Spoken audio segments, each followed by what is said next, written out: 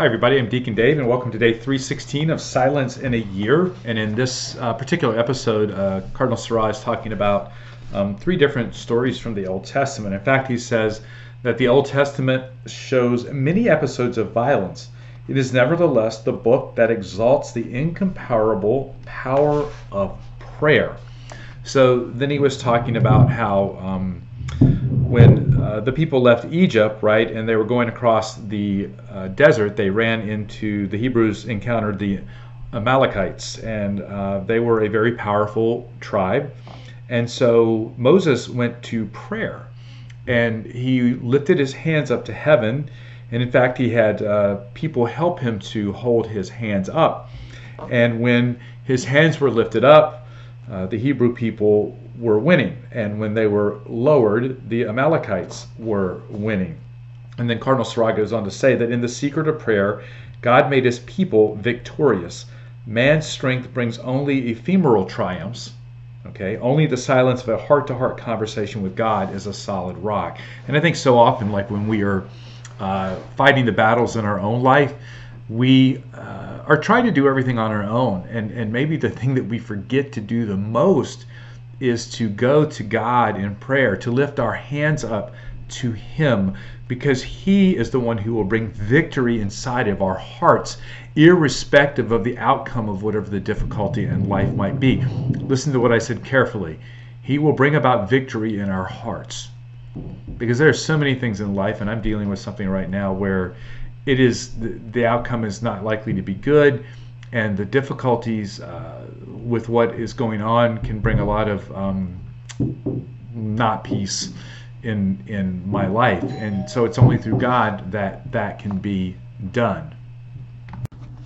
Then Cardinal Sarah goes on to talk about David, and that David, while he still had his hands covered with blood, he was a man of silence, prayer, and peace.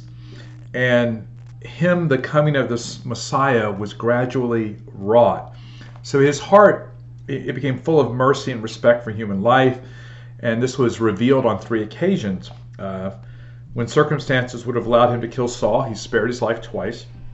He forgave Abigail's husband, who had mistreated his messengers, and he bitterly wept over the death of Saul and Absalom, his son who had rebelled against him. So David, he did have a profound sense of sin and repentance. His heart was sincere and entirely commended to God. And then Psalm 51 is a testimony of this. And if you've never had a chance to read Psalm 51, let that be your takeaway to read that psalm as often as you can. I find it in the Liturgy of the Hours quite often as it goes through the different cycles. And then Cardinal Sarah talks about Rachel shortly after the birth of Jesus, and it was at the time of the massacre of the infants in Bethlehem, and Rachel weeps in silence so as to enter into hope and to hear the consolations that come from God. And so I think in all of these cases, Cardinal Sarah is pointing to the importance of prayer in times of difficulty, the importance of prayer, even if we have fallen short, and the importance of prayer in the time of tragedy. And so, as I said in a previous episode, it's really easy for us to forget that God is the source of life, and that God is the source of comfort and consolation for all of us, and that in these trials of life, which invariably come, we are called to turn to Him, to seek to Him, and to pray with Him as often as we can. And I think it's important for us to have a practice of prayer and not to just call on God when we're in these periods of time.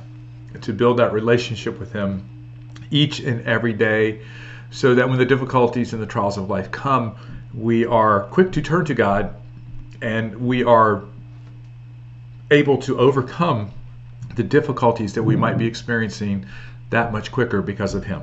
I'm Deacon Dave, and may Almighty God bless you in the name of the Father, and of the Son, and of the Holy Spirit. Amen. See you.